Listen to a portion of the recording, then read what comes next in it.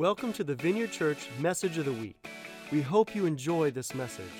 For more information on this podcast or other resources, go to vineyardlive.us. To learn more about us, go to thevineyardchurch.us.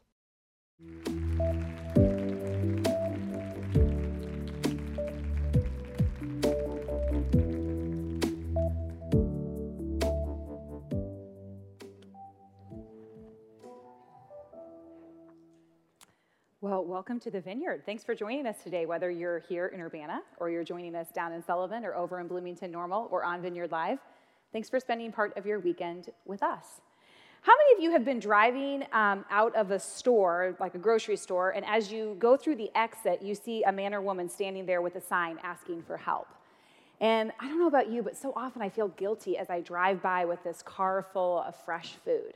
Or perhaps you've driven by Interstate 74 and you've seen a man or a woman standing on the side of the road with a sign that says something like, "Homeless, anything will help." And oftentimes these men and women, they look disheveled. They may have a physical or mental disability. And I don't know about you, but I find my conscience so conflicted in moments like this. You know, part of me feels compassion, like I should help them. And then there's another part of me that just kind of wonders, like, is this the best way to get help? Surely there is a better way to get help. Does anyone else feel slightly conflicted when they see? Okay. So several years ago, I was driving out of Sam's Club with my son, who was like 4 or 5 at the time, and we passed a man who had a sign that said hungry and homeless. And I drove right past the man. I was in a hurry. I had a van full of groceries to get home and put away when my 5-year-old began to ask me questions. And he said to me, "Mom, what's that man doing?" And I explained, he's homeless and he's asking for help. And my 5-year-old was just furious with me about how we responded, that we drove away. And so I actually heard the Holy Spirit tell me to take out my phone and to record him. You're going to be tempted to judge me because I was driving, but this was before the laws had been changed.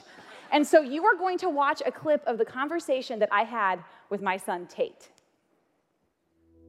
Yeah. So we just saw someone on the side of the road, right? Yeah. And what did you say? You said that you think we should have stopped? Yeah. Why? Because they're hopeless. They're like they're freezing, they're cold. Yeah. And who gives us hope? God. Uh-huh. What do you think God wants us to do with people who are hurting and hopeless? Help them. Help them, yeah.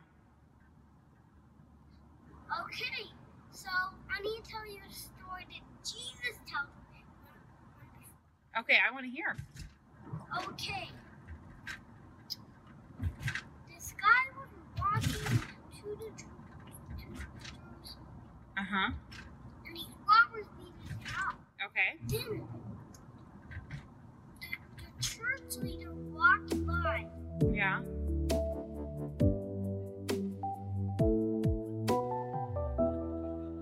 So, do you feel kind of like we were one of the Jewish people who passed those homeless people? Yeah, we were the Jewish who passed it. What should we have done? We should have stopped and given him some food? Yeah, and take him home. And take him home, okay. For one day night. Okay, for one day night, okay. You have a heart of compassion, buddy. Do you love people?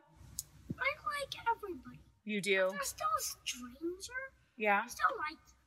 Even if they're a stranger, you still like them? Yeah. Yeah. They're strangers. They were. God wants you to help everybody, not just people you know and Yeah. that other stuff. He wants you to help strangers. Mm-hmm. Yep, he does. Yeah. He wants you to help everyone.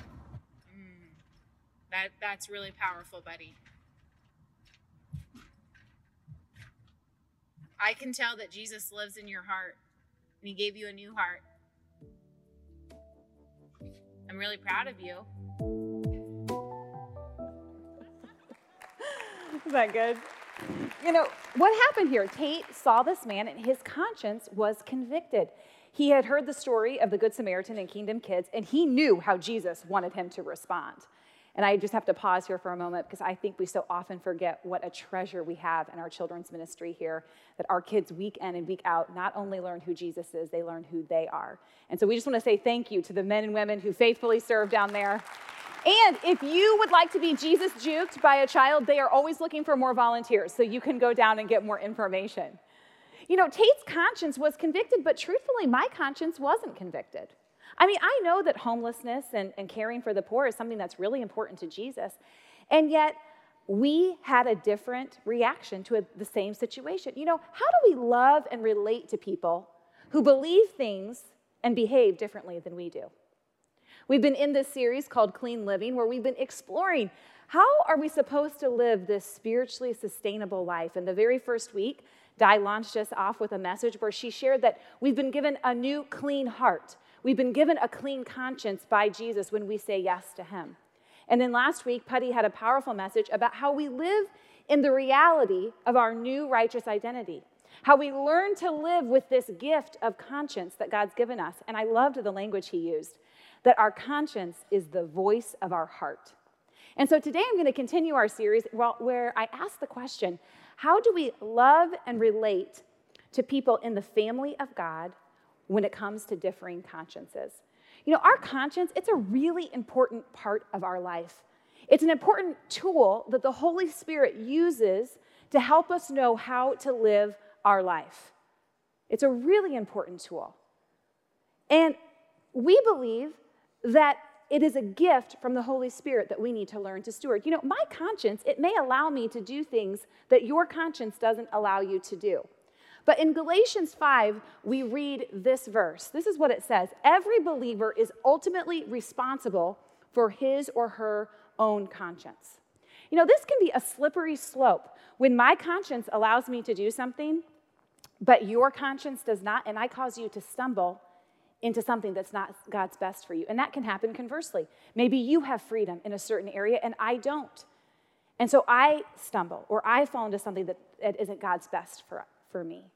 You know, we want to ask the question, how do we love and relate to one another when we believe and behave differently from one another? And I think there's two toxins that can come against this clean living life. First is the toxin of arrogance. We think we're better than other people. And secondly is the toxin of judgment. We think we're right and the other person is wrong. And these two toxins, they can keep us from building healthy relationships with one another.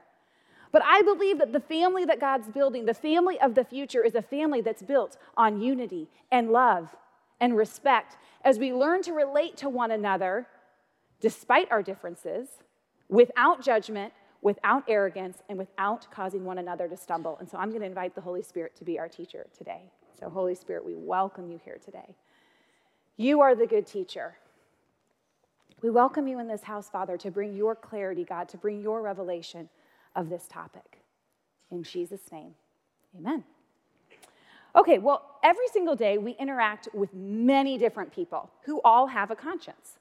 And their conscience is based on a number of different things. But today I want to narrow our conversation, and I want to talk about how we love and relate to people who are inside the family of God. Now, that doesn't mean that God doesn't care about how we love and relate to people who are outside his family. It's just that his word is actually very clear about how we should treat one another inside the family, and that's where I want to focus. Now, how many of you, if I said Christians are known for being judgmental, you would know that? Oh, good. Okay, but oftentimes I think we think of it as Christians being judgmental of like non-Christians. But unfortunately, Christians are also known of being judgmental with one another. And I want to address some of those issues today. When we come into relationship with Jesus, when we say yes to him, he gives us a brand new clean heart. And we then begin to live in the reality of this new identity that he has given us. Each of us is on a journey with Jesus where he is training us through his Holy Spirit, guiding us, protecting us, directing us. And one of the tools that he uses to do this is the gift of our conscience, okay? God's word and our relationship with Jesus become a guiding force for us as we determine what's right in our lives and what's wrong. And so it's really important that we learn how to steward this gift of conscience. And a couple weeks ago, Di used Romans 2:15. And in that verse, it says that the conscience both commends us and corrects us. It has a really important job in our lives. And it's this powerful tool. We want our conscience, we want it to align with God's will and his ways. And we're trusting the Holy Spirit to help us do this alignment so that we can listen to the voice in our heart and remember that our mind sometimes needs to be renewed. Our conscience, it isn't this thing that's outside of us. It's within us. And so we need to learn to steward and take care of it. And during this series, a couple people have said to me, well, Julie, is my conscience the same thing as the Holy Spirit? And maybe you've had that question. And we would say no, because every single person, whether they know Jesus and are filled with the Holy Spirit or don't, they have a conscience. So this is what your conscience is again. Remember, we've defined it as each person's God-given capacity to be aware, conscious of what one believes is right and wrong. Now, why this can sometimes be confusing on if it's the Holy Spirit is because one of the Holy Spirit's chief jobs in our life is to convict us of our righteousness, to keep us in line with what he has for us. And so oftentimes he's using that tool of your conscience to say, that's not okay for you, that's not who you are, or he's giving you freedom. Okay, and so the Holy Spirit partners with our conscience to teach us how to live and work. Now, the Bible is really clear about certain sin issues, and those aren't really issues that we're going to talk about today. So issues such as murder, sexual immorality, greed, lust, gossip, witchcraft, those are sins. Those are sins. And if your conscience has told you that participating in one of those things is actually okay, what you've done is you've seared your conscience. You've damaged your conscience. And so you may believe that it's okay, but you have deceived yourself. That is not okay. Now, there are a huge range of other issues, which I would say aren't so black and white. They live more in a gray space. And that's where we want to focus our time today. There are areas and issues of personal freedom where we honestly have a lot of choice. Now, when we're in the family of God, this isn't like, well, this is Julie's truth and that's your truth, because that can be a temptation. No, Jesus is the truth, and he's our guide. However, there are many areas where maybe there's principles that the Bible talks about, but there's not clear instruction. And so that's where we want to kind of focus today. How many of you, when you were a child, had bold proclamations about what you were going to do when you were an adult? Were you going to stay up as late as you want? Were you going to drink as many pops as you wanted? I mean, for me, it was all about bubble gum.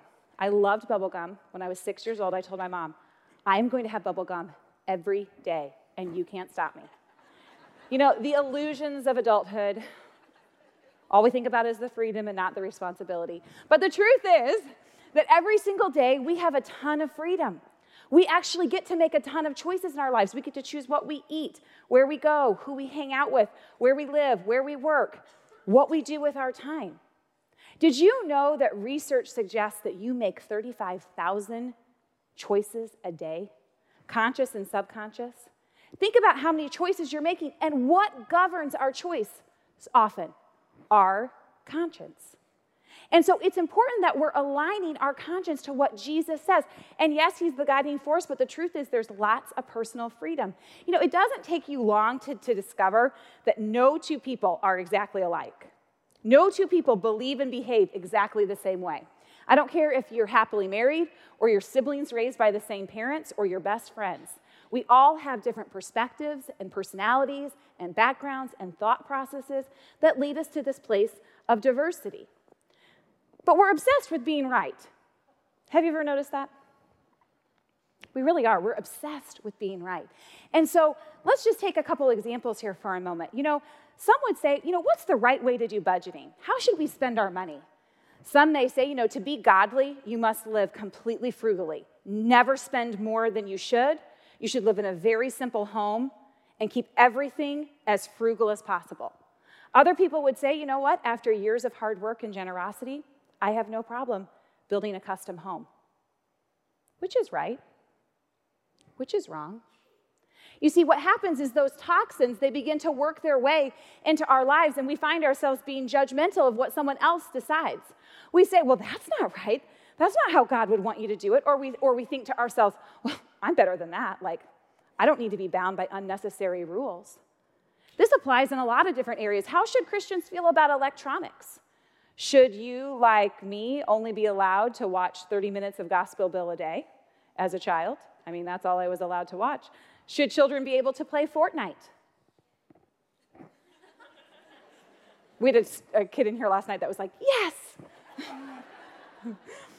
Should Christians be Democrats or should they be Republicans? Should Christians drink alcohol? I mean, like now I'm getting like really personal and people are like, I don't know. What is she gonna say?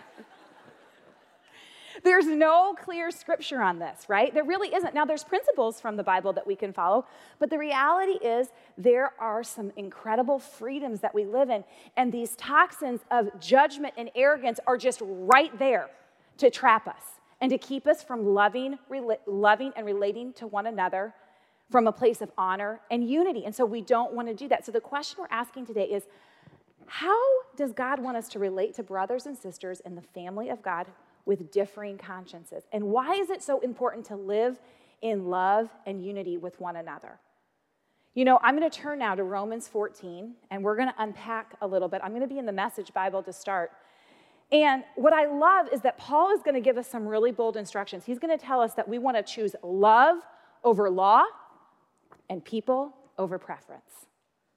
You know, this isn't a new problem, which is kind of comforting to me. Is that ever comforting to you? Like, gosh, people were dealing with this back then. And so Paul's going to be talking to Christians in Rome, and he's going to be talking to them because they were struggling over some of these areas of personal freedom. Now, he doesn't use the word conscience in this passage, but the context is there. And there's a parallel passage in 1 Corinthians 8. Putty used this last week, where they're talking about food. And they're going to talk a little bit about food in this passage. What I'm going to do is I'm going to read, and then I'm going to stop, and we'll talk about it a little bit. Okay, so I'm picking up now. This is God's instructions on cultivating good relationships. Verse 1, welcome with open arms fellow believers who don't see things the way you do. Easier said than done. And don't jump all over them every time they do or say something you don't agree with. This was obviously written before Facebook. Even when it seems that they are strong on opinions but weak in the faith department, remember, they have their own history to deal with. Treat them gently. That's just one verse of the Bible. Isn't like we could spend the rest of the time unpacking this verse. This verse is just packed with a powerful lesson to us. Why is it so hard for us to welcome people who think differently than us? I want us to stop and actually reflect on that for a minute. Why is it so difficult for us to welcome people? And what does Paul say? Welcome with open arms. You know, I think that so often it's hard for us to welcome people who are different than us because we're afraid that we're not enough. We compare who we are. We compare our calling, our gifting, our life with someone else. And what we're hoping is that we'll be able to push them down and elevate ourselves. We're looking for justification that we're doing it the right way. And I want to suggest to us today that we humbly say, this is what I'm called to, but that might not be how you're called to live your life. It's really challenging. I'm challenged by this. I have not had this figured out in my life. I'm on the journey with you. And don't jump all over them every time they do or say something you don't agree with. Again, so challenging because we want to justify our thoughts, our beliefs, and our actions. We want to do it the right way, and we want people to do it our way. And so it's just so tempting to do this. I love here that Paul even tells us, like, even when they're strong on opinions but weak on faith, that's still not even an excuse to like go after them. No. What does he tell us to do? Remember, they have their own history to deal with. Treat them gently. This is so powerful, right? That we want to remember that each person has a history with God. I've already said, every person who's in the family of God, they're on a personal journey with Jesus. A journey with Jesus that actually you're not invited to because it's a personal relationship. A journey where Jesus is growing them and teaching them. They have their own histories. They have their own past. They have battles that they've fought, battles that they've won, battles that they're still in. I was talking to a friend, and she said to me that one time the Lord challenged her and said, she was complaining about, well, that friend gets to do that. And God said to her, that friend has invited me into her heart and into that situation, and we've had a lot of conversations. You won't invite me into the conversation. And she realized, like, God, I'm judging this person's relationship with you. I'm not treating them gently. I'm treating them like that I know better and that I'm arrogant and I'm judgmental. And so Paul's encouragement to us there is don't do that. Don't do that. We want to treat people gently, knowing that every person is on a personal journey with Jesus. I think we need to come face to face with our ignorance. And our ignorance is simply our lack of knowledge. What we don't know about a person is keeping us from being able to love and relate to them. And can I just tell you, ignorance is a stepping stone to arrogance. Comparison is a catalyst to judgment. And so we want to refrain from doing this as we learn to love and to relate to one another. God obviously loves diversity. God obviously wants us to learn how to live with one another in relationships. And so that's what we want to try to do. We need to come face to face with this, because when we put our conscience's standards on someone else, the toxins of judgment and arrogance will be allowed to run wild. I'm going to continue reading now in Romans 14. I'm going to pick up in verse 2. And now he's going to talk a little bit about the food, okay? So this is verse 2. For instance, a person who has been around for a while might well be convinced that he can eat anything on the table, while another, with a different background, might assume all Christians should be vegetarians and eat accordingly. But since both are guests at Christ's table, wouldn't it be terribly rude if they fell to criticizing what the other ate or didn't eat? God, after all, invited them both to the table. Do you have any business crossing people off the guest list or interfering with God's welcome? If there are corrections to be made or manners to be learned, God can handle that without your help. Ouch. Let me give you some context. Paul's talking to two specific groups of people here. He's talking to Gentile Christians in Rome, and these Christians, they had just come into faith, and honestly, their consciences are what I would call a more open conscience. They did not feel any tension with eating meat, and so they believed that everything belonged to God and that they could eat anything they wanted to eat. Okay, and then we also had Jewish Christians. These Christians were raised in the faith, in the Jewish faith, and many of you know that in the Jewish faith, there are many laws about what was clean and unclean. They lived with what I'm going to call a more cautious conscience. Their conscience did not allow them to eat meat. And so what's happening here is these two groups of Christians with open consciences and cautious consciences, they begin to fight with one another and to say, I'm right, no, I'm right, no, I'm right. And if they had actually been okay with just saying, like, actually, I'm just going to respect this area of gray, that you feel one way, but we feel another way, Paul probably never would have written Romans 14, but humans being what humans are, they just couldn't get over it. And so he goes on to write. And now, when we hear things like cautious conscience or open conscience, I think many of our minds go to, well, which one's the good one? Like, which one should a good Christian have, and like, which one should a bad Christian have? You cannot think about cautious and open as good or bad. Because categorically, no one has an open conscience or a completely cautious conscience. It comes down to the specific thing at hand. Let me give you an example.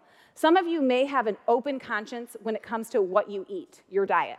You may feel total freedom that you don't have to restrict in any way.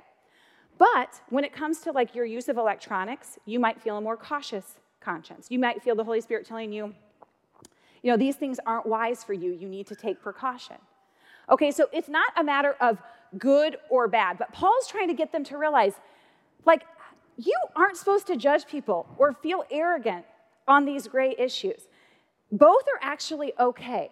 Now, we don't fight so much about food these days, but let me give you a more contemporary example. I want to talk about how people feel about birth control. Now, some people believe that birth control is wrong, that God decides how many children you should have, and you should never use birth control. These people would have what I call a more cautious conscience. And then other people, they believe that they can control how many children that God has given them. They have a more open conscience. They believe that God has given them the right to take birth control and to control the number of children. Or you can be like me and think you're controlling the number of children you have, and then, whoops, I'm pregnant and having a baby this summer. And yes, you can laugh about that. But let's think about this for a minute. There's actually a lot of judgment when it comes to our family size. A lot of judgment. You say to a woman who has a large family, do you know how this happens? Yes, amazingly, she does know how it happens. And, you're like, I can't believe you're going to have that many kids. Well, believe it, because it's going to happen. You say to someone who only has 2 kids, well, didn't you want more? And you feel this place of like judgment of like, well, how can you control that? Shouldn't God control that? This is just an area of conscience. Some of us feel freedom in certain areas, and some of us feel a little bit more cautious in other areas. And yet we're so dead set on people doing it the same way that we're doing it. And that is just wrong. That's actually not going to build the family of the future that God's calling us to. He actually wants us to lay down our right to be right and pick up the joy of loving one another and serving one another in any way. Yeah. Okay. I have no idea where I'm at, but that's totally fine. Okay. That last line of like, if God has matters or manners that he wants to deal with, you can leave it up to God. I mean, it's kind of like a little slap in the face. Some of us need that. But others of us are thinking to ourselves, wait, does that mean I can never have a conversation with somebody? Like, what does that mean? Like, I can't have a conversation with someone who's imploding their life? Let me be clear. Someone who is imploding their life with sin, you should absolutely have a conversation if you have relationship. However, many of the matters I'm talking about today are these gray issues. Now, a conversation still might need to be had, but before you have the conversation, remove the condemnation. And could you actually enter into that conversation with the number one goal being connection and not your conscience?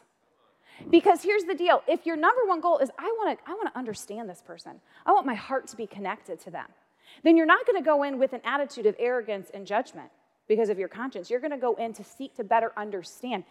Conversation can open the door to change. We shouldn't be afraid to have conversation, but we need to do it with the right heart motive. So if we keep reading down in Romans 14, we're going to see, like, they don't just argue about food. They argue about holy days.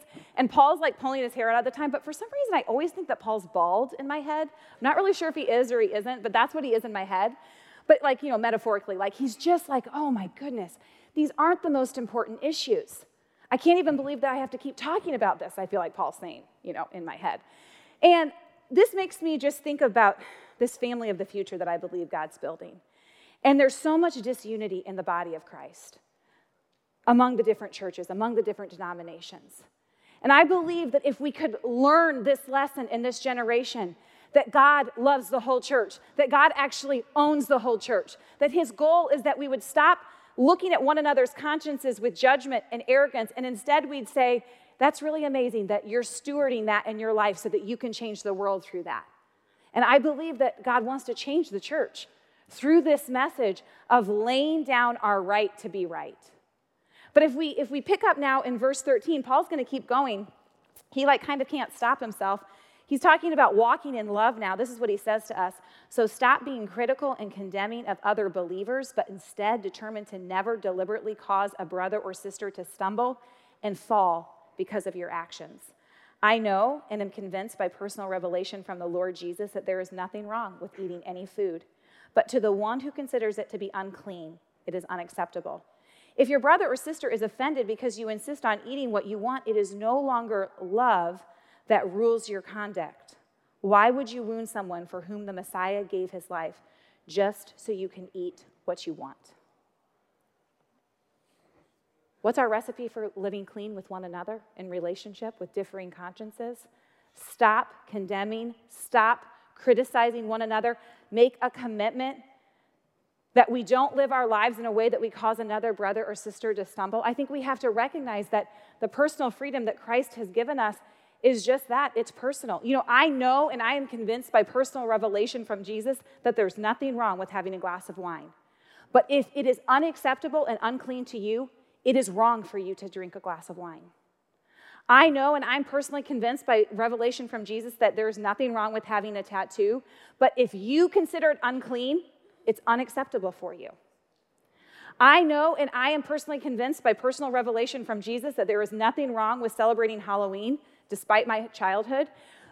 But hey, for you, it may be something that's unclean, and so it's unacceptable for you. I think we need to lay down, again, our need to have it all be the same for every single person and realize that for every single person, God has a unique call, a unique destiny, And so some of us who, like, if you have a fair gene, you're like, I don't like this. I want it to be fair for everybody. And can I actually help reframe this for all of us today? That instead of thinking that God's keeping you from having fun in your life, that you'd actually realize that you have a loving Father who's for you, who has a destiny over you, who believes in you, who actually is putting guardrails up around you, protecting you, guiding you, seeing the best. Because you know what? As I've grown, you know what God said to me? Jules, you have total freedom there. Do what you want. In some areas. And in other areas, he said to me, don't you dare touch that. And see, that's how the Holy Spirit, he wants to work and breathe in each of us. So much of this learning to live clean is first we learn to live clean as a righteous identity, a righteous daughter. And then secondly, we learn to live clean with one another. That we're not in this place of judgment where we're saying, well, my way's the right way. Each one of you has been loved by God, created by God, woven together, and has an identity and a calling. And so we want to be in this place where we love and honor that. And I felt the Holy Spirit say today, the word for each of us today is keep your eyes on your own paper. We're so obsessed with what are other people doing. Can we actually just trust the Holy Spirit who lives in us when we say yes to Jesus? He's a big boy and he wants to do the job. Can we actually trust one another? Yes, let's have conversation. Let's challenge each other. Let's get each other to grow. But let's not do it from this place of trying to make sure that everybody's doing it exactly the same way that we're doing it because, wow, we're going to be frustrated, disappointed, filled with judgment and arrogance. It's not going to happen. It's not going to happen. Okay, there's a lot that I could say about this, but I don't have time. So how do we love and relate to one another in the family of God? I'm going to jump right now down to Romans 14, verse 19. And he's going to give us some incredible but very simple marching orders. He says, so then, make it your top priority to live a life of peace with harmony in your relationships, eagerly seeking to strengthen and encourage one another. How are we doing this? How are we taking our time to make it our top priority to live in peace and harmony in our relationships, eagerly seeking to strengthen and encourage one another? You see, this is what the Holy Spirit wants from his family. He wants us to lay down our needs and to recognize what he's doing in a room. Again, some of us, we may have felt personal freedom that I can buy a lottery ticket or I can play poker. I'm not going to use that freedom to flaunt it to my friend who doesn't feel like that's okay. And at the same time, if I live with more of a cautious conscience, I'm not living to a place of judgment thinking, I cannot believe that they're doing that. We're going to actually assume the best. We're going to learn to ask questions of each other not so that we can be right, but so that we can understand. And we're going to ask the Holy Spirit to fill us with his love, because what he wants us to do is he wants us to pick love over law, and he wants us to pick people over our own personal preference. We're going to lay down those rights and pick up the call that he has. And who modeled this better than anybody? Jesus himself, because he laid down his life for us. And I believe that this is how we are going to build the family of the future who loves one another, who honors one another, and cares for one another. And I'm just going to invite the Holy Spirit to do the work that I know he wants to do in all of our lives. And so, Holy Spirit, we thank you for your truth, God, for your message. And I just thank you that you're empowering us, God, to see places where maybe we've been judgmental or arrogant, God. And right now, I just sense like you're just washing us white as snow. Just thank you, Father, for what you're teaching us during this series. Thank you that you've given us a new clean heart and that we have this clean conscience. And now we're learning to live in relationship with one another in a way that honors and glorifies you. And so we just thank you for our time together today. And we just invite your presence to be thick now as we transition into worship. In Jesus' name, amen. Thanks for listening to the message today. To experience more powerful messages, go to vineyardlive.us or join our Vineyard Live Plus community to view conferences, trainings, and special teachings.